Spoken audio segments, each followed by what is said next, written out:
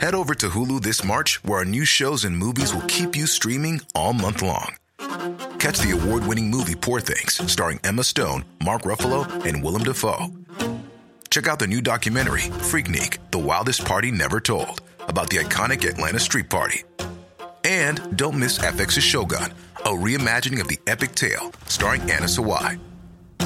So, what are you waiting for? Go stream something new on Hulu.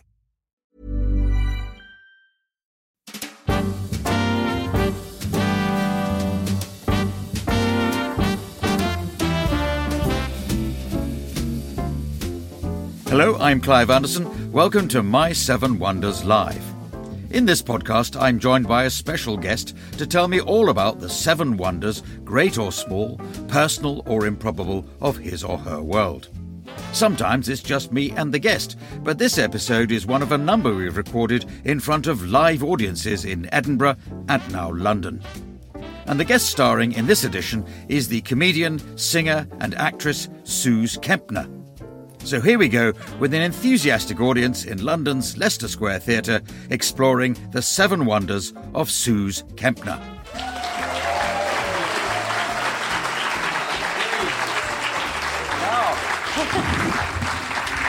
Well, welcome on board this podcast. Thank you. So you're familiar with this theatre because in my deep researches of you, won a competition here. I did. About 10 years ago, was it? It was 11 years ago. Yes. Yeah, the Funny Women Awards final. Yes. And I was the Variety Award winner. And Yeah. so is that because you can do a variety of things? Or? Yes, I was singing and comedy. Oh, right. Well, Yeah. that's a good combination, isn't it? Well, it ended up being a good combination on the night. Yes. Yeah. Yeah. So, again, I know you studied at the Royal Academy of Music. Yes. So was that your intention then originally to be on the musical side of things and the comedy has taken over a bit? Or Well, what? so I went and did a scriptwriting degree at Bournemouth University Right. 20 years ago. And in the second year, I saw on the TV they showed Jerry Springer the Opera. Yes. Late at night. And I remember watching it and going, like, I've picked the wrong degree. I should have done musical theatre. And now I work all the time with Richard Thomas, who wrote Jerry Springer with Stuart Lee. Yes. So it's all worked out. So that was quite a controversial opera at the time, wasn't it? Yeah. I think the Daily Mail printed that it had, it's got 6,000 examples of the C word. Yes. And, in order for that to be true, every cast member would have had to be saying it every 3 seconds or something like that. Maybe that was just the reviewer saying it too. Because it was the main problem was it was seen as a sort of irreligious thing. But in fact, I saw it more as an attack on Jerry Springer and that sort of television. The idea of because none of the characters in it are judged by the show, but the audience judges them constantly. Yes. And also the charge of blasphemy is that the devil's a real dick to Jesus. I think that would happen. Yes, he's not known to be pleasant to anybody, really. The devil, I'm not familiar with the Bible in every every single passage, but I'm pretty sure the devil didn't like Jesus. It's not a huge amount. He tempts him, but I don't think it's a huge amount of it. The devil, I think, he's been sort of got a better agent since the Bible. He's got built up. He's doing all right these days, isn't he? So that's. I just want to summarise, your range of things. So that's going back a bit. But just this year, it was announced you'll be portraying Doom in the multimedia part of the Doctor Who world. Yes, yeah. So we've had John Colshaw on just now, and he's been, amongst his many other impressions, he can do, as far as I can see, all the Doctor Who's going back. I'm sure, yeah. But what is this? What is the I understand the term multimedia thing, but where? Yeah. So this is being done for the internet? It's everywhere. So Doom is the universe's greatest assassin. Yes. And the idea is that she's so good at it because she comes across as very friendly and unassuming. Yeah. Me. Yeah. Right? I hope. Yeah. And then, she's killed you. So that's Doom. But it's going to be video games, comics, audio books, audio dramas. We filmed some stuff for it. And it's going to be everywhere. Well, that's fantastic. So, so you're now in the Doctor Who world. They can't take that away from me. You'll be travelling the world. As some fans would like me not to be, it turns out, since the announcement. But this is it now. Well, the people that you're a bit new. I think what I've learned is a fandom will always have a section that is angry about everything that happens in their favourite thing. Yes. And the latest thing to happen in their favourite thing is me. Yeah. And they're furious. But has someone else been Doom? Or if you're the first Doom, how do they know whether you're good or bad or exactly? Well, I guess they just know. But in 10 years' time, when you're speaking at a conference in Las Vegas about how you first got the job of Doom, there'll be people all over you for your selfies and signatures and everything. That would be great. I met my first sort of 5 fans were outside the theatre. They knew I was going to be here. Yes. And it wasn't terrifying. Yeah. It was all right. Did you bring them in to swell the numbers of the audience? Just leave them out in the cold? Guys, I could probably sort you a deal. Come on in.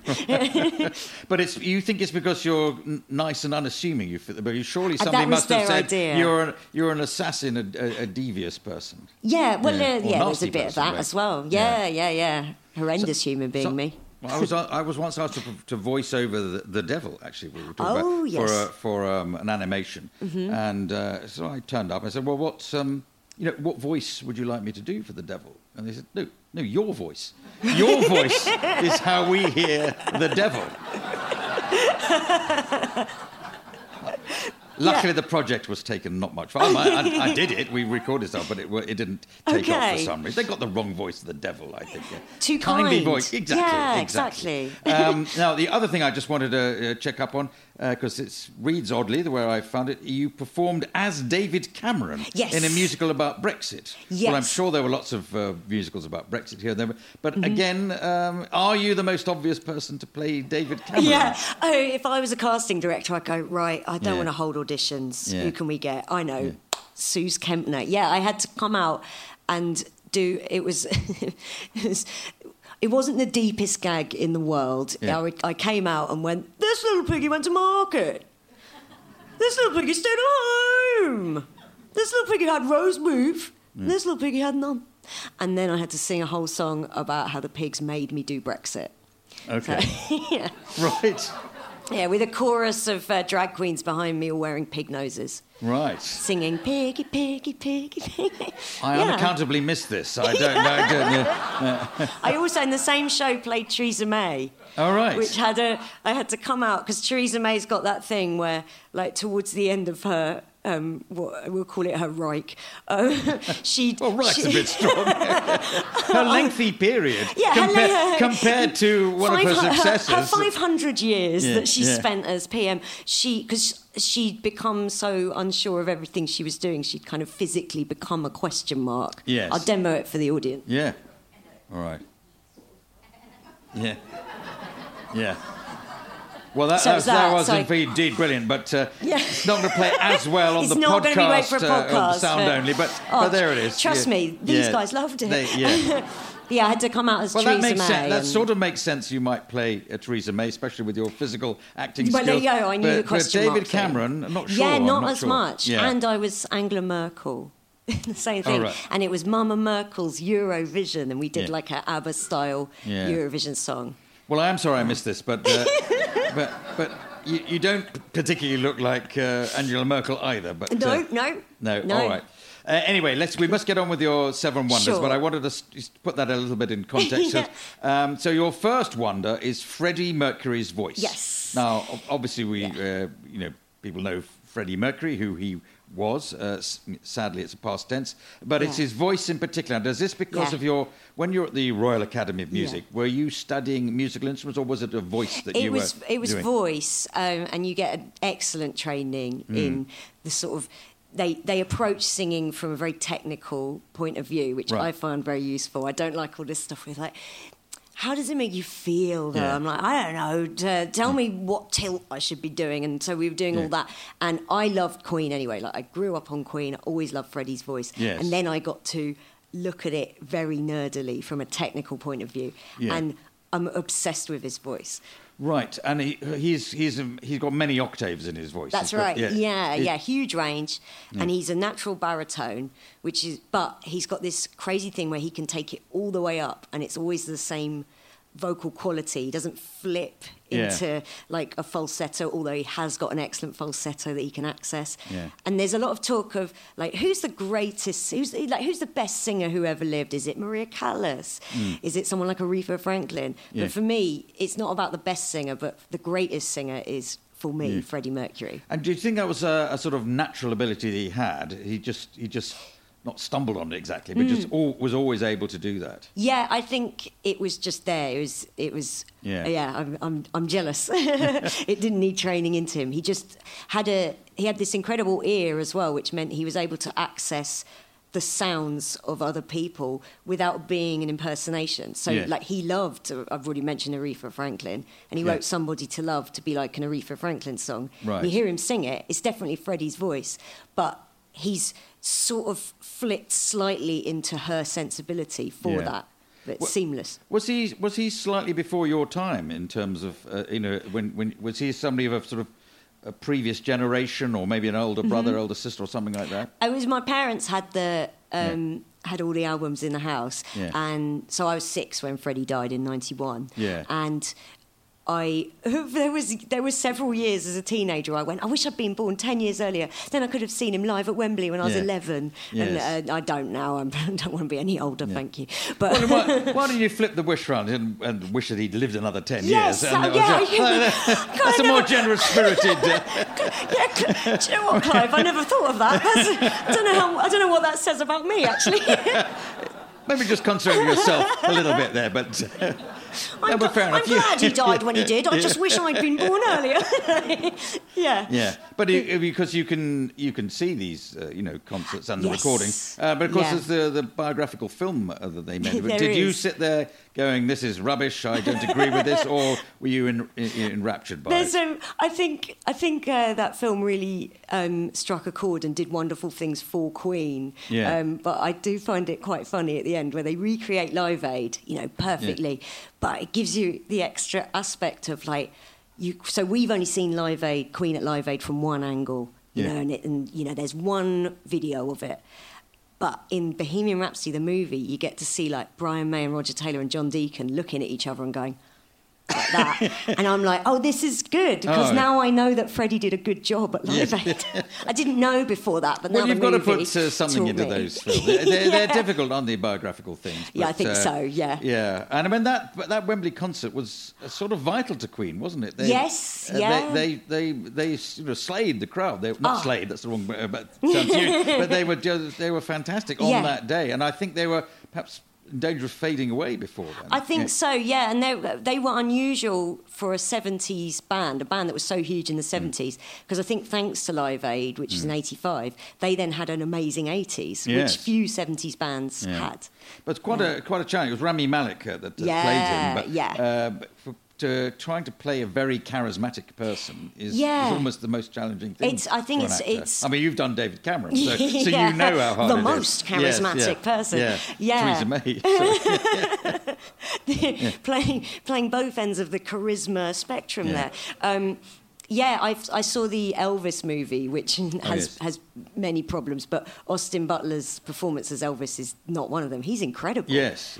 He really, you see him age, and it's like a physicality even more than the crazy prosthetics they've put on him. Do you like those sort of biographical movies that take lives and sort of... do you know, my favourite biographical movie of a musician is, have you seen Walk Hard? Oh, no, I haven't. It's a comedy.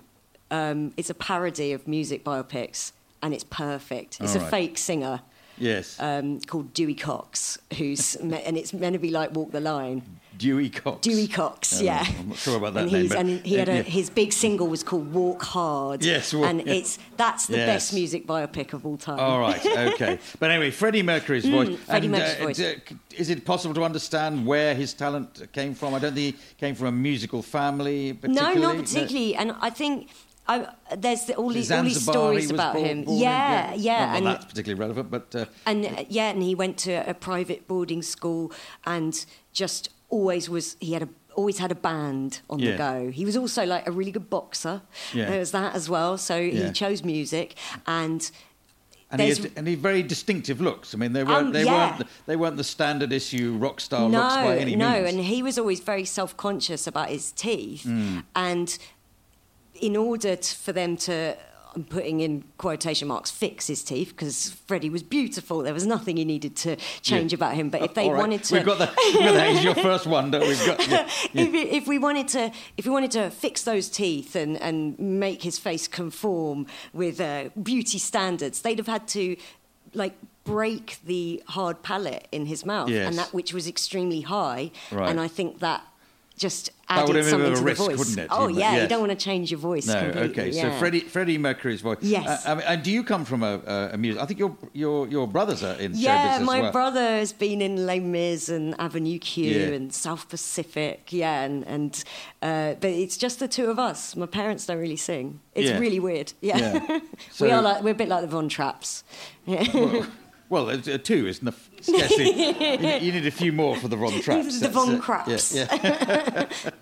So is that what that led you into wanting to be a performer? Did he egg you on? Did you egg him on? I think the pair of us, because he's younger than me, but I think the pair of us egged each other on. Yes. Yeah, and we've both we've got this similar skill set. And yet we've gone in vastly different directions in our styles of comedy and singing. Yeah. I think he does impressions. I know we've just done I think he's worked with John. Yeah, John Culshaw. So, but do you go down that line? I do a few impressions, but I'd see myself more as a woman of four voices. Okay. So that I can pull out a half decent Liza Minnelli. I've been doing I did a lot of videos over lockdown where I did Trump speeches verbatim, but as Liza Minnelli, because it was the only way they could be stomached. Yes. And it worked surprisingly well, hearing her go, "We just need those extra votes. Come on, and do me a favour, Georgia." And, That's good. Yes, yeah. God, John Culshaw's feeling a bit sick now. All he can do is Trump as Trump. You can do him as Liza Minnelli. We just got to get the votes. Thank you.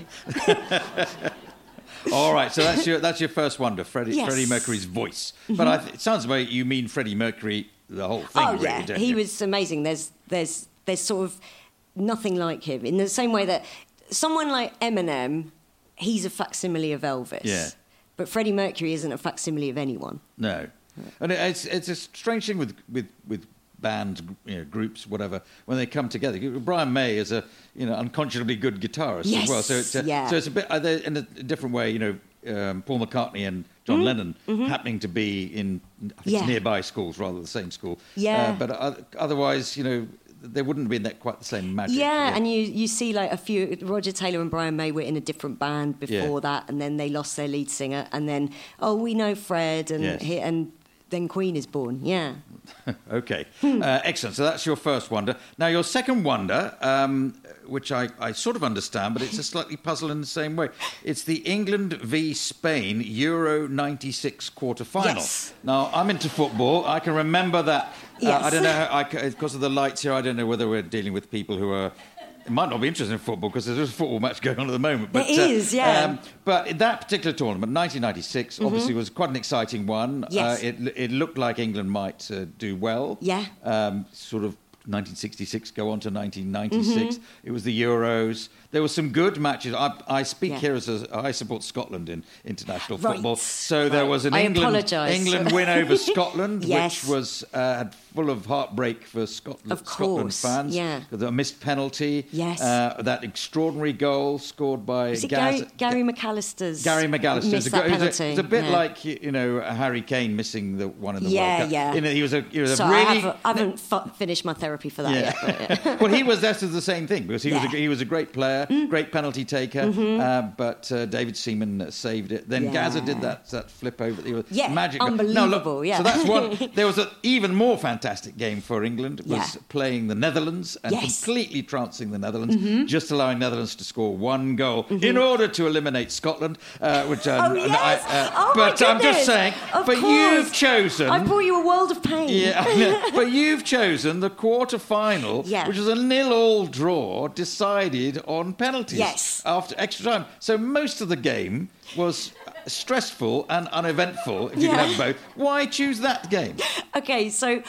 this is a wonder of the world. Yeah, this is my seventh wonder. Yeah. This game changed my life. This took place. This is the first big international England match that I got super invested in. Right. And I fell in love with international football that day, and I've never got over it. It's the bad boyfriend I keep going back to. Yes. In England playing in international tournaments. So it was my cousin's bar mitzvah. And all day, all anyone was saying was, how are we going to watch the match? How are we going to... But how are we going to watch the match? Like 300 Jewish people were there to celebrate my cousin coming of age, and everyone was going, yeah, but how are we going to watch the match? Yeah. And it was really pissing off my aunt. Yeah. And that gave me, like, I was 11, and by osmosis I was sucking up that this was very important. Yeah. And then finally someone went, they said we can watch it after the the big meal. Yes. And then we were all eating this meal going, the kick-off's in 45 minutes. And then it was time for prayers. And we were like, oh my God. And then and it was like 10 minutes till kick-off. The speeches and the prayers had finished, but then the rabbi was going to speak. All right. And everyone was going, great, but... And then the rabbi got up, and I've never heard anyone speak so fast in all my life. It was amazing. And, like, he was just... And everyone started laughing, and my aunt was like, my child's precious day. Yeah. And then he finished, and he went, right, it's time for kick-off. Let's do this. And we all crowded round this telly, and the atmosphere was insane. I've never known anything like it. And when it got to penalties, like, I was, like, running with sweat. It was fever pitch, and I just remember...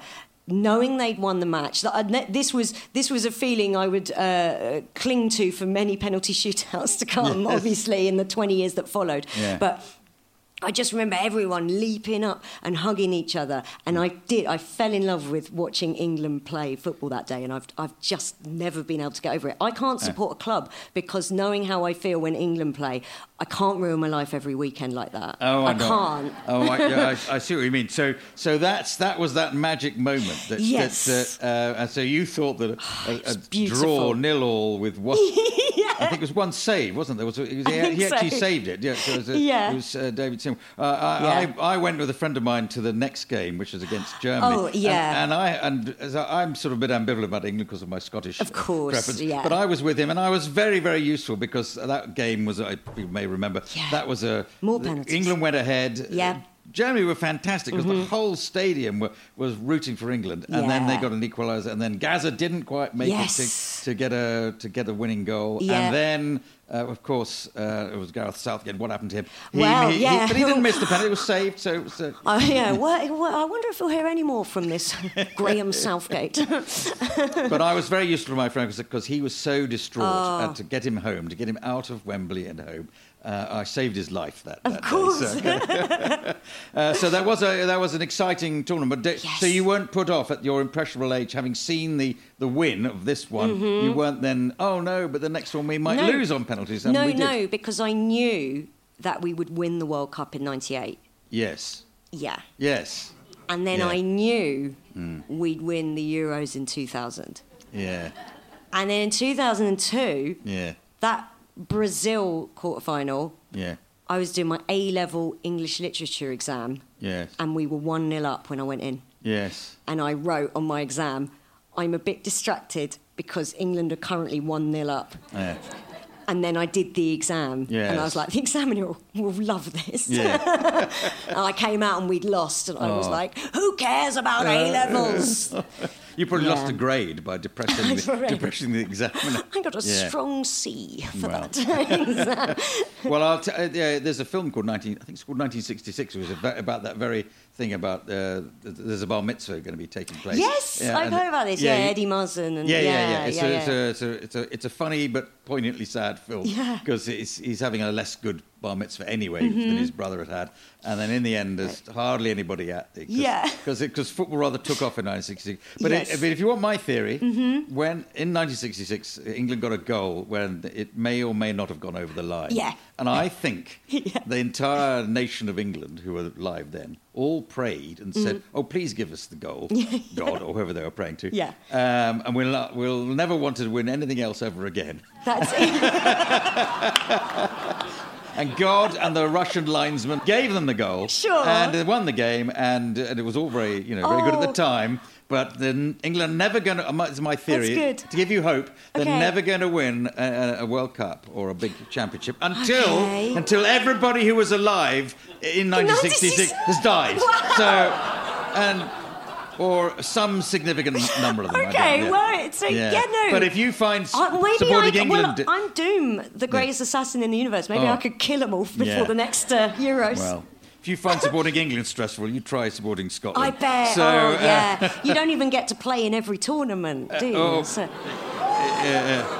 Hey, that came from a place of empathy. Well, from now on, it will be in every tournament because they're now expanding every tournament to 900 countries. True, there are more places in them than there are countries now. That's true. But knowing Scotland's luck, Vatican City will come on the outside. Anyway, I'm glad you cleared that. I was puzzling why England v Spain. The greatest football match. Well, it was a winning game, and it was great to Psycho. What was he called? Stuart Pearce. Yes, that was his redemption because he'd missed a penalty before. Yes. Anyway, so your third wonder of the world is something completely different and something that I know very little about. So I'm all ears. Sonic the Hedgehog. Okay. Yes. Talking of life-changing things, when I was 6, Sonic the Hedgehog came out on the Sega Mega Drive, and we played it at my cousin's house. Yes. The one with the bar mitzvah. Played it at their house, and I went, this is the future. This is the future. And the following year, parents got us a lesser console. The Mega Drive was very expensive. The Master System was a lot cheaper. It's an older console. But that had a port of Sonic the Hedgehog on it. Like a more basic, rudimentary one. I can tell you're fascinated by this, Clive. I'm just thinking, what was going through my mind is not me as a 6-year-old, but me as a parent. Right. And that awful thing when you buy not quite the right thing. And it could be anything. It could be trainers, it could be a shirt, it could be the wrong console, it could be the wrong... Do you know it's so easy to do. Yeah, we just had to accept it. There wasn't Mega Drive money in the house, but there was Master System money. Right. And I got obsessed with Sonic. And were you a good child? Did you go, oh, yes, this will be fine, Mummy, Daddy? Thank you so much. This is all I will ever want forever. Or did you say it's the wrong thing? Boom, boom, boom, boom, boom, slam. No, it's things like, what I'd do is my mum would go, you and your brother can't fight over this. And we'd be like, we're obviously never going to fight over it. It's the best thing ever. And then cut to 15 minutes later, one of us in a rage would pull the cartridge out of the console while the other one was playing it and doing really well. So you did fight over it. Oh, yeah. We had fighting games on our various consoles, and sometimes they would really rile us up, and then we'd play the game for real. Yes. In like a box room. No, I'm not saying this because I know the answer, but I'm just is it good for children or bad for children? They play on these things rather than going out on the street and getting knocked off their bicycle, playing football. Yeah, or whatever. I mean, I think is this better for them or much worse? I mean, your example, I think it probably isn't better for a kid to be knocked off their bike by a car or something. No, than play it just on happened a in my console. childhood. And I just so I know wherever I speak, but Gotcha. but we didn't have the game when I was young. We No. didn't have these kind of games. But we had to go outside and Of course. you met people, you spoke to people in real life. We did have to do that as well. IRL, is real life. It was all IRL. Yes. That's all we had. This is true. We did have to do that as well because because me and my brother were very loud in a very small house. So quite often it would be, can you please leave for at least an hour? I hate you both, that kind of thing. But other than the fact this is the game you had access to, Sonic the Hedgehog is a hugely successful game, but it isn't objectively the most obvious thing. Why a hedgehog that runs around very fast? Yeah, he's and blue, other characters. Yeah, he's very cool. Yeah. There's something about the aesthetic and the music of the game and the way it plays. It plays really well for a 90s platformer. That obviously really captured my imagination at that age, and it was the start of me being super creative. So I wrote loads of Sonic fan fiction. There was one where he had a mentor who was a Viking that I wrote, and the rights are available. Yeah, he was called Bert the Bone Eater, which is a bit suggestive actually. No, Well, but yes. not as a child. I wasn't going, this is a good little double entendre or anything like that. But yeah, he was trying to avenge the death of his father from 10,000 years ago. So it made me really creative, which is not part of Sonic lore. I've checked. Okay. They haven't made that canon. No. Well, no, this is you're speaking highly of it then. Yes. Yeah. And is it only Sonic the Hedgehog? Do you go into for little plumbers running around or? That's hate speech. Oh, sorry. Yeah. Yeah. But there are hundreds of games. I mean, it's a huge we never had industry now, Nintendo, so I never had Mario. Yeah. So I've got a bit of a running joke because I do stand up about old video games now. Yes. I'm determined to never actually be my actual age. I've got a kind of running joke going where I hate Mario. And Right. there were these console wars throughout the 80s and 90s that don't really exist anymore. But some people must have enjoyed doing all of those things. I think so, rich people. Yeah.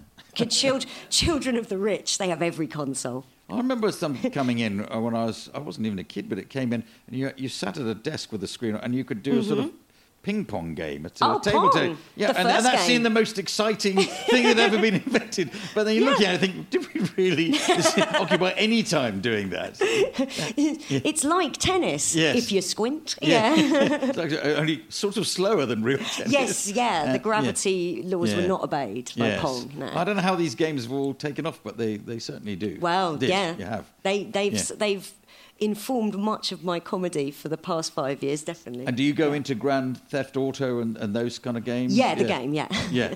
Yes. So it's everything. So it's not just Sonic the Hedgehog. No, Yeah. oh my goodness, Yeah. no. I got a Sony PlayStation in the late 90s, and Tomb Raider really captured my imagination because I thought Lara Croft was like the ultimate female role model. Yes, very much so, yeah. And she wasn't. The reason they created Lara Croft, she was kind of a boobalicious babe who ran around in the Arctic in hot pants. Yeah. And the reason they created this character was it was largely male fan base playing games on the PlayStation. Right. And they said, well, they'll feel more sorry for a woman.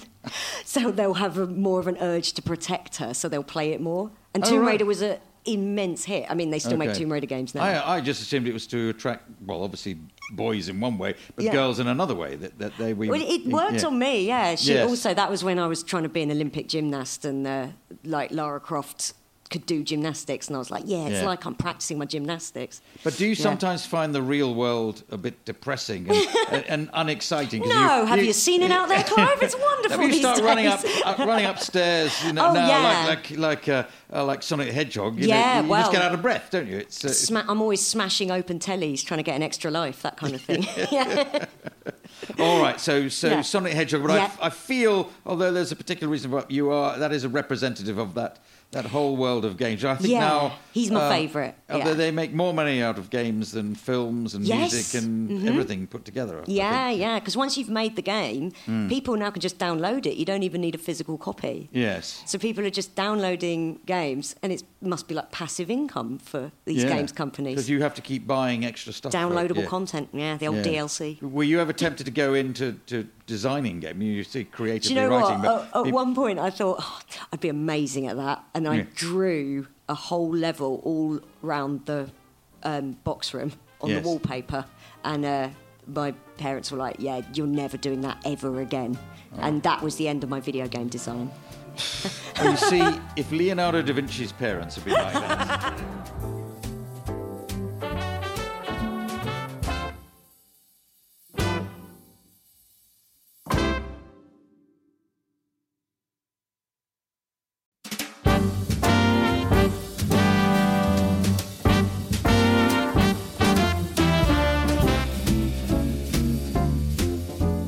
We've got to move on to another of your wonders, which takes us in.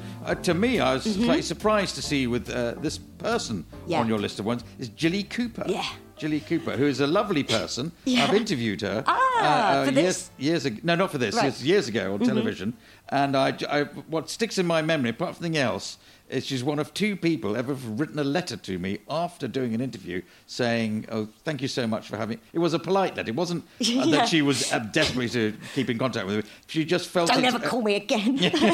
She was desperate to just be polite and say how lovely of it. So her and the late Tim Pigott-Smith are the two people who've written to me. Anyway, she was on to talk about her one of her books. I think it was the one actually called Polo, which that's my favourite. It's a classic of her books. It's got horses. It's got a lot of what do we call it in her books? Sort of rumpy pumpy. It's a love interest. Bonkbuster fiction. Bonkbuster. Yeah. So what is it about? Is it the comedy, or are you into horses? I do love horses, and you'll find this later on the list. Yeah. I do love horses. Yeah, so these books, she's written, the series I love the most is the Rutshire Chronicles. It's Rutshire, She has a fake county in the Cotswolds called Rutshire, the Bone Eater.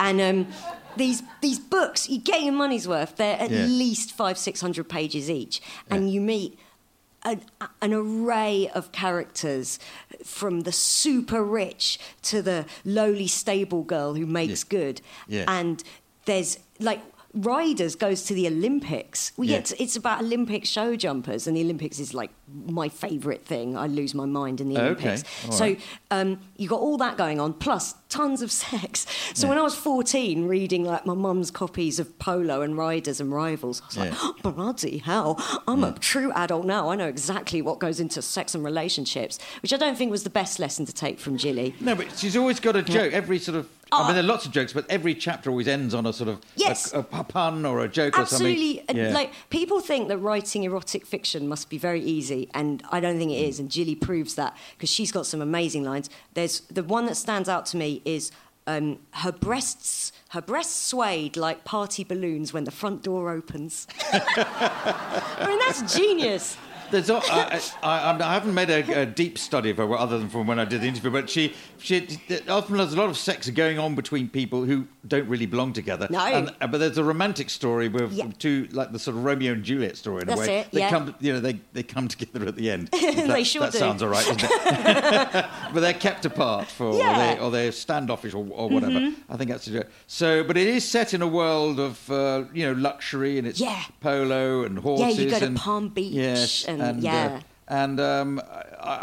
mean, is she your type of person anyway, Jilly Cooper? Do you know what? I don't know. I would hope that she would like me. I'm not sure we'd align politically. I think she's always been a supporter of the Conservative Party. Yeah. Shire County. But like my mum works with horses, so I know lots of people like that, and you can really get on with them as long as you don't go too much into like the refugee crisis or anything like that. I don't know what her position on the refugee crisis. And I wouldn't ask. Yes. She's having a good time at the moment. I think one of her works is being televised. She's in. And it's got Danny Dyer in it. I'm so excited. I can't believe it. Yes. I know he's going to be playing Freddie in Rivals. Does anyone know Rivals? Does anyone know Jilly Cooper? Has this all been a mystery to you? It's like 50 Shades of Grey, only they're grey horses. There's a horse called the Prince of Darkness in one book. That's a part for you. Yeah, there you go. Or me. No, it's me, isn't it? I'm yes, of course. Yeah. I'll be somewhere with a gun. Yeah. That's a Doom reference. I would like to meet Jilly Cooper, because I bet she is fascinating to chat to. Well, you may have missed out on this particular production, I think they've cast it. I can't remember David Tennant. Yes, of course. Yeah, Catherine Parkinson. Yes. Yeah. Oh, well, anything with Catherine Parkinson is good. Magnificent.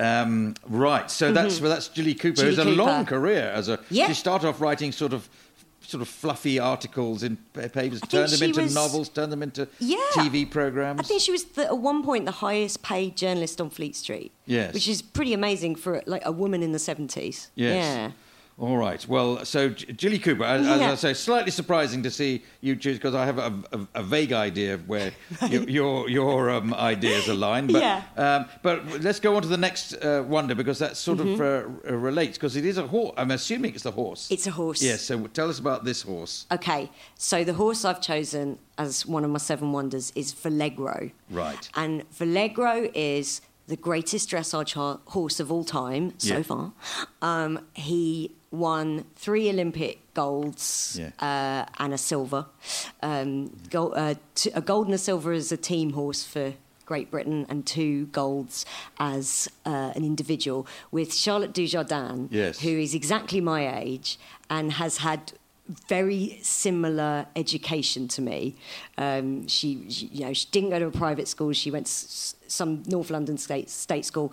Big fan of Sonic the Hedgehog, I think she probably is. Yeah. So people may remember this various ones, but I suppose in particular 2012, the 2012 Olympics, and her partnership with Vallegro, who wasn't her horse, it was owned by someone else, and she worked at the yard of Carl Hester, who's been on British Olympic teams since the early 90s, and he sort of paired this horse, which he'd only paid $4,000 for, which is kind of like my car cost that, and it's not very good. And he paid that for this horse as a 2-year-old, and he put these two together when the horse was 6, and went, I think this could work, because the horse, like these top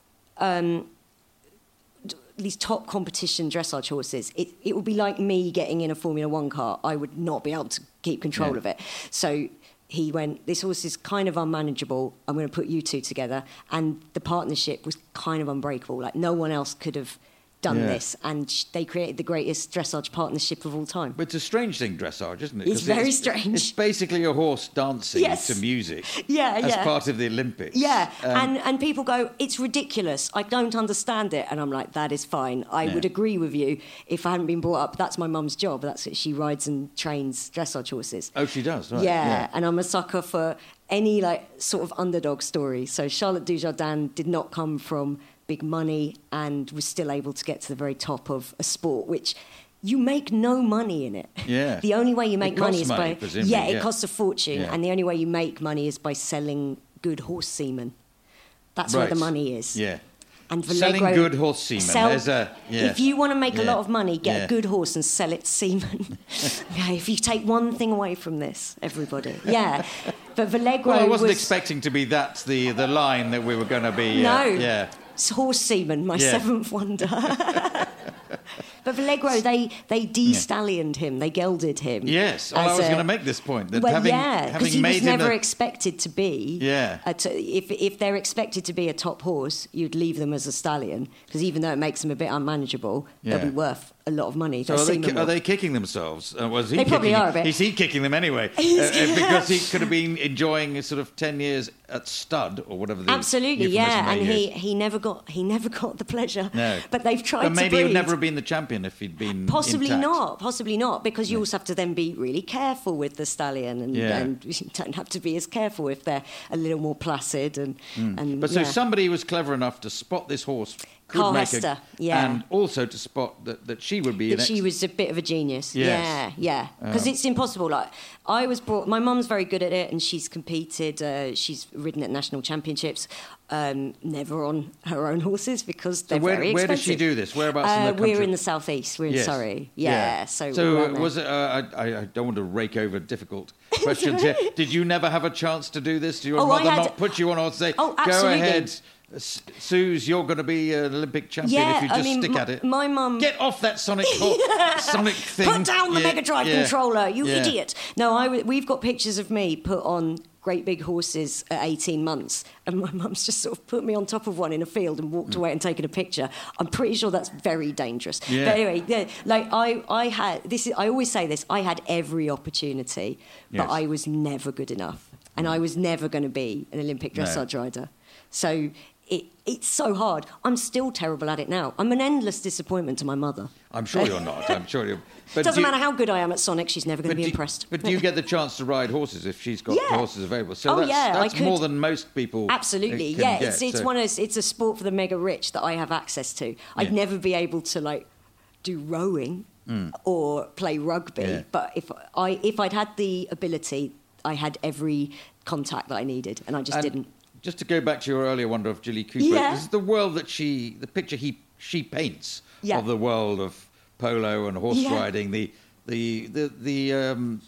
sexual atmosphere around the world. Is that an accurate one, would you say? Do you know what? It's not far off. In the 80s, they were all shagging each other. I don't know if it still goes on, but yeah. Okay. There's a lot of booze. The 80s. Yeah, in the 80s, I think there was a lot of booze and bed swapping, Oh, right. Read all about it in Riders. All right. Well, we've covered enough riding of all sorts there, but so let's go to your sixth wonder, which is a different atmosphere altogether, really, from all your others, which is Goodfellas, the movie Goodfellas. Yeah, Goodfellas.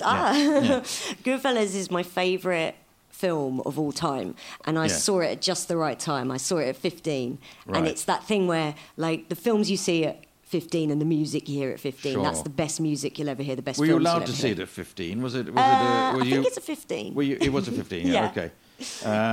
So I suppose most people have seen it or certainly have heard of it. So it is often, top or second or something in the list of gangster movies. Yeah, it's up there with The Godfather. But you put it right above, all the Citizen Kanes as well. Yeah. I'm not sure if it's a better film than The Godfather or better than Citizen Kane or anything like that, but it's my favourite movie. Yeah. It's another thing that, it changed my life. It changed the way I look at cinema. And so it's the cinematographic aspect of it rather than the enjoyment of the gangsterism and because they are extraordinarily popular gangster movies. Yes. The world of it could be the mafia or it could be Irishman or it could be generally speaking but most gangster movies are set in America with one racial stereotype or another involved with the thing, but quite a lot of they're a brutal world that they paint. Why do we like it so much? Most of us are law-abiding, scared people who wouldn't go near a gun or I wouldn't even speed. Yeah. No, it's not that we're not going to get involved in. No, my goodness. No. So what is it that appealed to you then and still appeals now? I think watching it, it's a real assault on the senses in the best way, Goodfellas. And when you first watch it, it is so fast. Because it's 2 hours and 20 minutes, but there's not an ounce of fat on it. It's so fast, and it's all scored with this curated pop music soundtrack, and which includes Sinatra and Tony Bennett, and then it's got the greatest closing credits song. They play Sid Vicious's version of My Way, which what a choice, right? I think he went through the whole movie putting in the appropriate lyrics, and they had music playing when they were filming. It would be different, but it would be different tunes, different tracks for. And I think I loved it for that reason when I was 15. And as I've grown older over the last 23 years, every time I revisit it, I find something else that as I've got older, I've gone, oh, now I see that. So now it was about 5 years ago I saw it for the first time in a cinema, at the Prince Charles Cinema, which is next door. Oh, right. They showed it on a beautiful old print. And I went, oh, this is a film about men's bravado and terrible choices being made because of the male ego. Yes. And I suddenly realised it went, oh my goodness, that's why it's still so brilliant now. Right. There's an amazing scene where it's Ileana Douglas is playing the wife of Joe Pesci, and he sort of jabbing his finger at her, and he goes, so you just stay there, and he walks away, and she turns to her friend and she's like, he gets so jealous, if I even looked at another guy he'd kill him. And her friend goes, oh, that's so great. And there's no way Scorsese didn't know exactly what he was doing with that. And it was great to see it in the cinema because everyone was really laughing. I went, oh, good, this film is funny. I thought it was. Yeah. That's sweet of him. And he would. Yes, absolutely. He's a complete And then psychopath. you come out of the cinema around here, and if somebody, tries to nick your phone or something, you'd be shocked. You'd be just, how awful. Yes, absolutely. This a crime in London. Yeah. But is it because it's set in America? Obviously, America's a real place, but it's also an imaginary place for the rest of the world, isn't it? It's got this extraordinary quality, New York especially. I did very much start to ape the fashions in Goodfellas as best I could as a teenager, trawling charity shops in Reigate, looking for anything that looked vaguely 50s or 60s. In Reigate, there's plenty of things. 50s and fair, 60s. Did someone die in this? But I would constantly go would Karen Hill wear this? And then I'd wear it to sick form. Right. And Goodfellas really made me fall in love with cinema, and I love Scorsese. I can't wait for Killers of the Flower Moon, which is his next film. It's about the birth of the FBI. Yeah, it's going to be fantastic. Well, some people say that the Goodfellas is kind of the highest point of his right. But do you think he carries on making good movies? Yeah, I think The Irishman, I thought was brilliant. I know there's people who couldn't stomach it at 3.5 hours, and I get that. But I thought it was mesmerising, and I read people going like, "Oh, what a swan song!" Like swan song. I think he's kind of still at the top of his game. I think we're going to get more. What about other gags? Would you watch something like Peaky Blinders? Do you enjoy a bit of? I haven't watched Peaky Blinders. Maybe I should. I like them hats. Yes, it's done wonders for the British cap-making industry. It's kept them from the brink of disaster. It sounds like I'm only into the fashions of these things. Okay, look, I feel we're running out. I'm jibber-jabbering, sorry. No, not jibbering. You're doing the right thing. You're right. But I am supposed to be in charge. I never feel much in charge of these conversations. So Goodfellas is your sixth, your seventh wonder is... now, this is an interesting choice because it wouldn't be everybody's choice. Right. It's Twitter. Yes. Twitter. Yes. Now, to a lot of people, for a lot of people, the very word Twitter immediately conjures up people being very rude to each other, being nasty to each other. Yes. Savage. I know there's more to it than that. But of all the things that we now have, the Instagrams, the TikTok, the Twitter, the internet generally, what's great about Twitter to make it a wonderful world? Okay, so Twitter is disgusting, and 6 months ago it became even worse because the world's most divorced man bought it. Yes. Thanks to his own ego. Should have watched Goodfellas. There was a lesson in there, Elon. But well, I was going to say, do you prefer it now? It's owned by him? No, it's definitely taken a bit of a downturn, but I think it can can come back up because. So what is Elon Musk? What has he done that's different so far? Then he's removed all the staff, so now abuse goes unchecked. But to be honest, when people say that, I go, I seem to remember it kind of did a bit before. Exactly. Anyway, but what I will say about Twitter is, it created a platform where someone like me, who, it's really hard to break into television, and it's really hard to even get the auditions. Yes. And it's really hard to build an audience without television until you have social media. So I was able to tweet videos that I made at home on a green screen for, all it cost was the green screen, you know, £30. And I'm able to tweet out any jokes I fancy. And if one of them goes viral, you get a bunch more followers. Yeah. And those followers will come and see you live. Yeah. So the meritocracy, relatively, that Twitter creates is what I like about it. And the discourse on it can be horrible.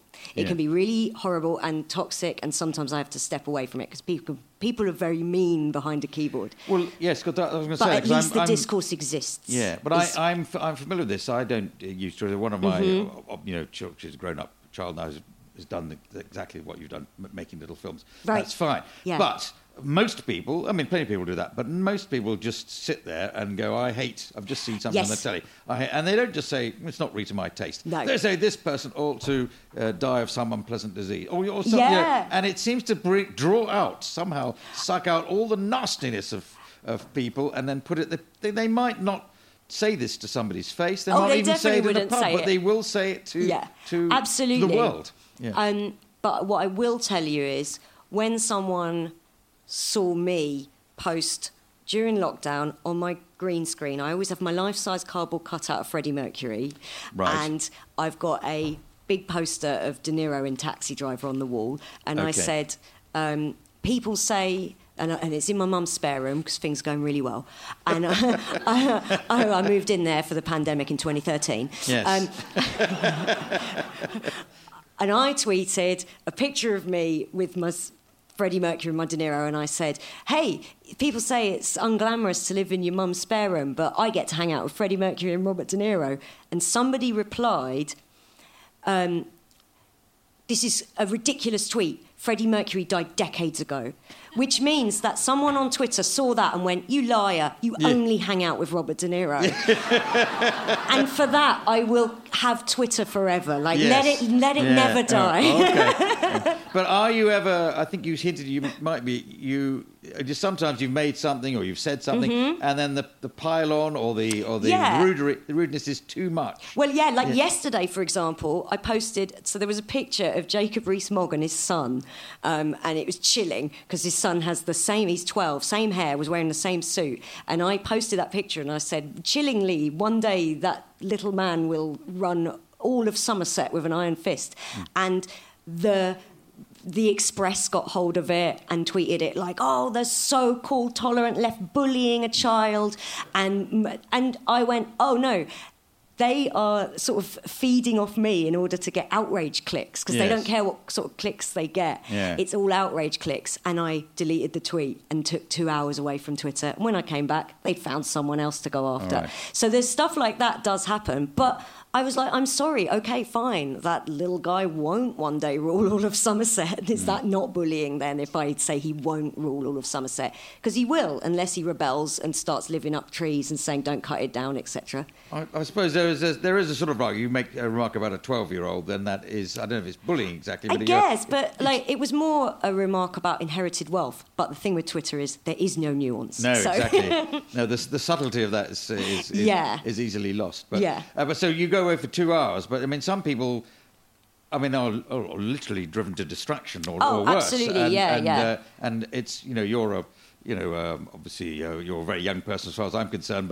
but you're not a 12-year-old or a 15-year-old or a 17-year-old who they're communicating. Not just Twitter, with other things, and they get to these this bullying, which is in their own home, which is.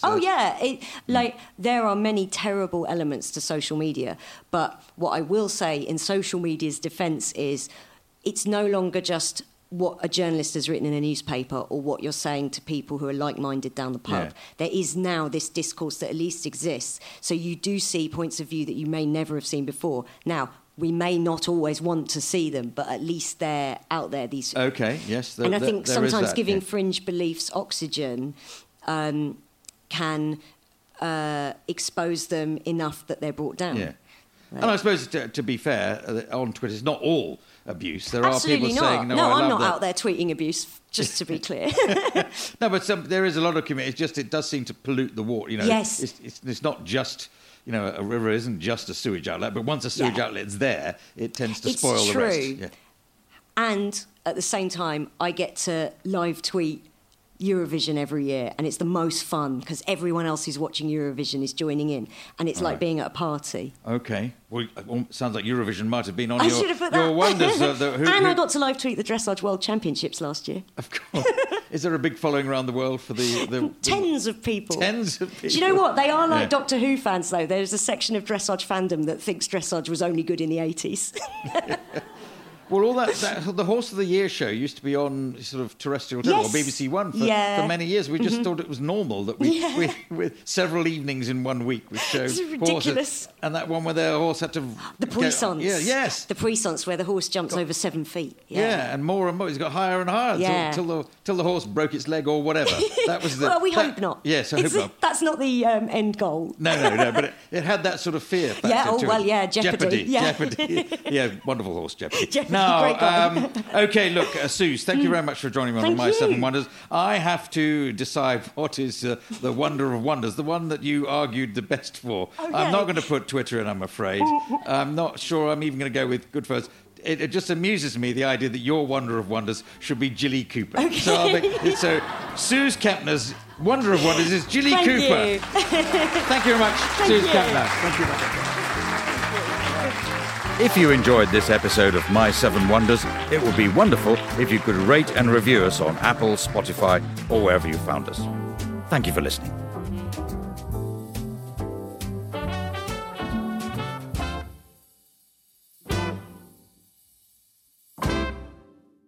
My Seven Wonders with Clive Anderson is a Stack production and part of the Acast Creator Network.